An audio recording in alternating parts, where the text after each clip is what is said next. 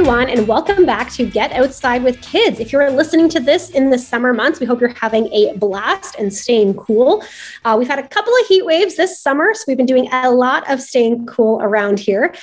On this week's episode, we wanted to talk to you about a backcountry adventure that actually each of our big kids went on separately. So we've got some kind of tips from this trip separately. And we kind of wanted to share the story of our big kids doing their very first backcountry overnight camping trip.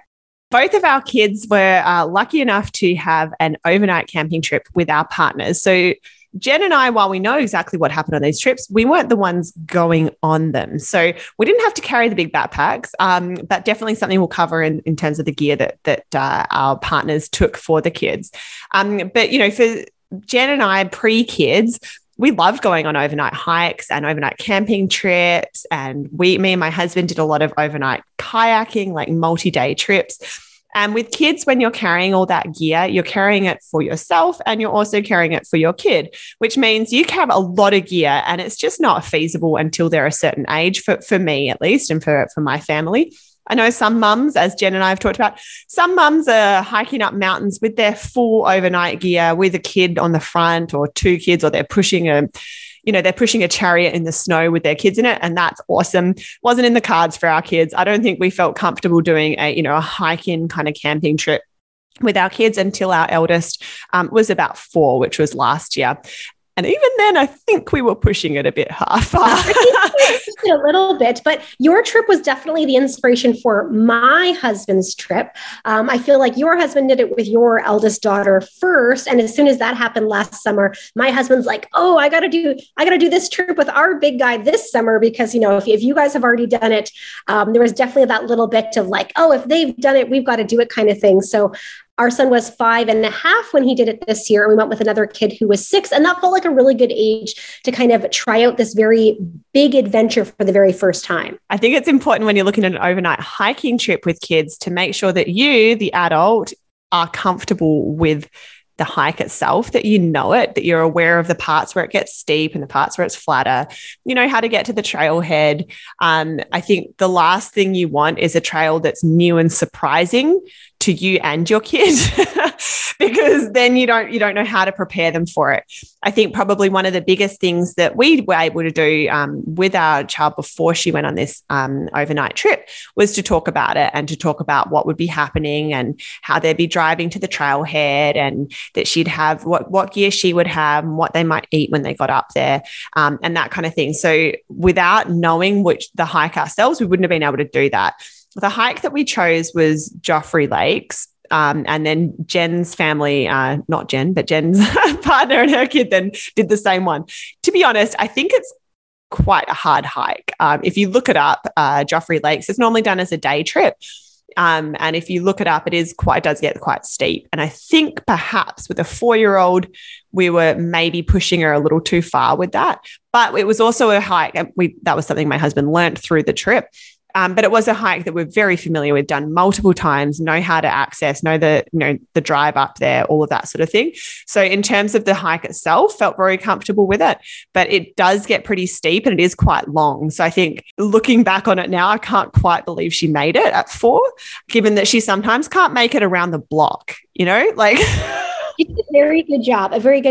I think for our guys who went quite recently this summer, the 5.5 and a 6-year-old, I feel like they were probably more ready for that type of hike. So again, they went to Joffrey Lake as well. Me and, Andrew, we used to live up in Whistler. First, we have done Joffrey Lake a number of times, very familiar with the hike itself. And it actually used to be a harder trail. More interestingly, if you're listening in and you've done Joffrey Lakes like 5-10 years ago, the trail was way harder. Way harder. And then fortunately, unfortunately, depending on how you feel about it, they made it a lot easier, which, as we know, long story short, attracted the masses of people to come. And then COVID hit, and then they put day pass uses in place. So now we're back to a park pass use for Joffrey Lakes, which is probably good considering the high volume of traffic that you do see. The one advantage we kind of liked for having the pass on this hike was that we knew it wouldn't be so overrun busy for the hike, which is kind of nice when you're going to be hiking at a slower pace. You don't want to feel like you're bogging up the whole trail or that you're kind of slowing everybody down. So it's kind of nice knowing, like, once you've got a pass to hike, your day pass or your camping permit, to hike at Joffrey Lakes, it's going to be busy, but it's not going to be packed. So there'll be lots of time and you're going to get up there. And no matter how many hours it takes you to get up to your camping pad, there is going to be a spot available for you at the top, which is really good when you might be hiking in at a slower pace with your preschooler or toddler or whatever age children you might have with you.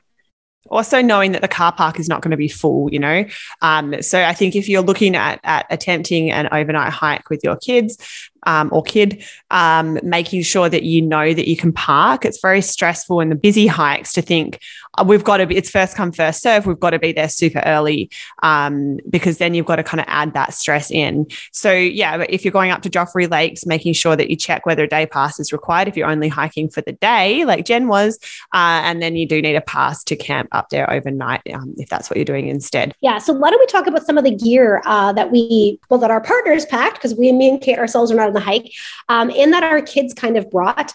Our oldest, like you said, he was 5.5. And so he did have a little backpack that he carried. So part of the trip was getting him excited to carry his own very little backpack. Now, we mostly put snacks in his backpack. I mean, if you're 5.5, the most important thing to you on this hike is the amount of snacks that you can bring. But snacks can sometimes be heavy. So it was kind of a nice way to get like a little bit of weight. Don't get me wrong. This pack was not that heavy, but he was able to carry, enough water for the day hike for himself, a whole bunch of snacks in there, and a couple other little things. I think my husband packed some glow sticks and a couple of small things like that to use at the campground.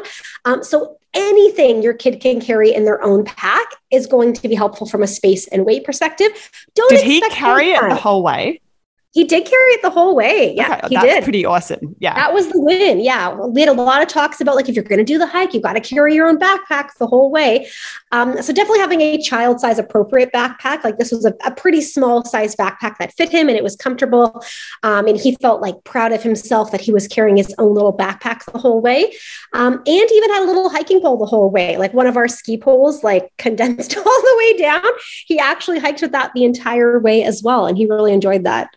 Yeah, our daughter did not carry her backpack all the way. Again, she has a small kid-size one. It's pretty comfortable. It's a Deuter one. It's adorable. It's so cute.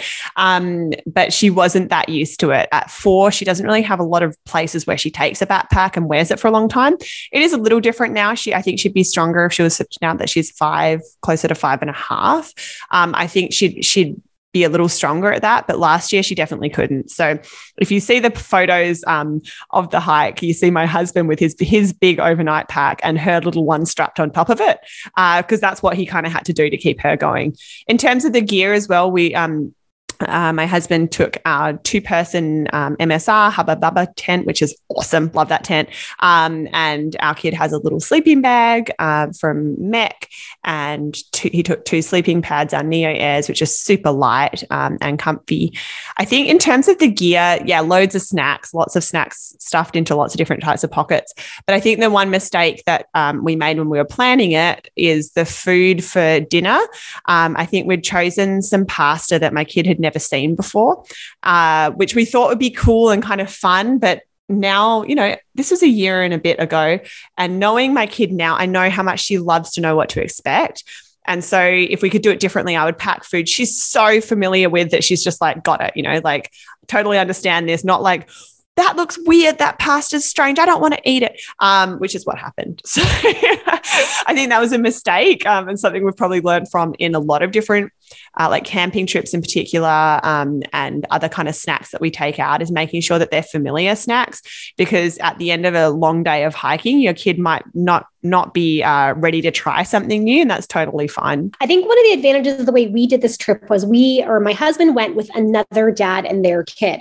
And I think that really helped, because their daughter was even older than our son. So she was already 6. And it's a friend that we don't see so often because they're up in Pemberton. So it's not a friend we get the opportunity to see every weekend. And so for us, I think that really helped kind of having the buddy system. Obviously I wasn't there on the hike, but I did, ask for the play-by-play when they got back, and they made it up to the top apparently with like no complaints the whole way. There were lots of stops and snack breaks, don't get me wrong, but they were pretty positive the whole way. And I think just having, when you've got 2 kind of kids who can kind of have that banter to keep each other going, I think that was really helpful for this hike.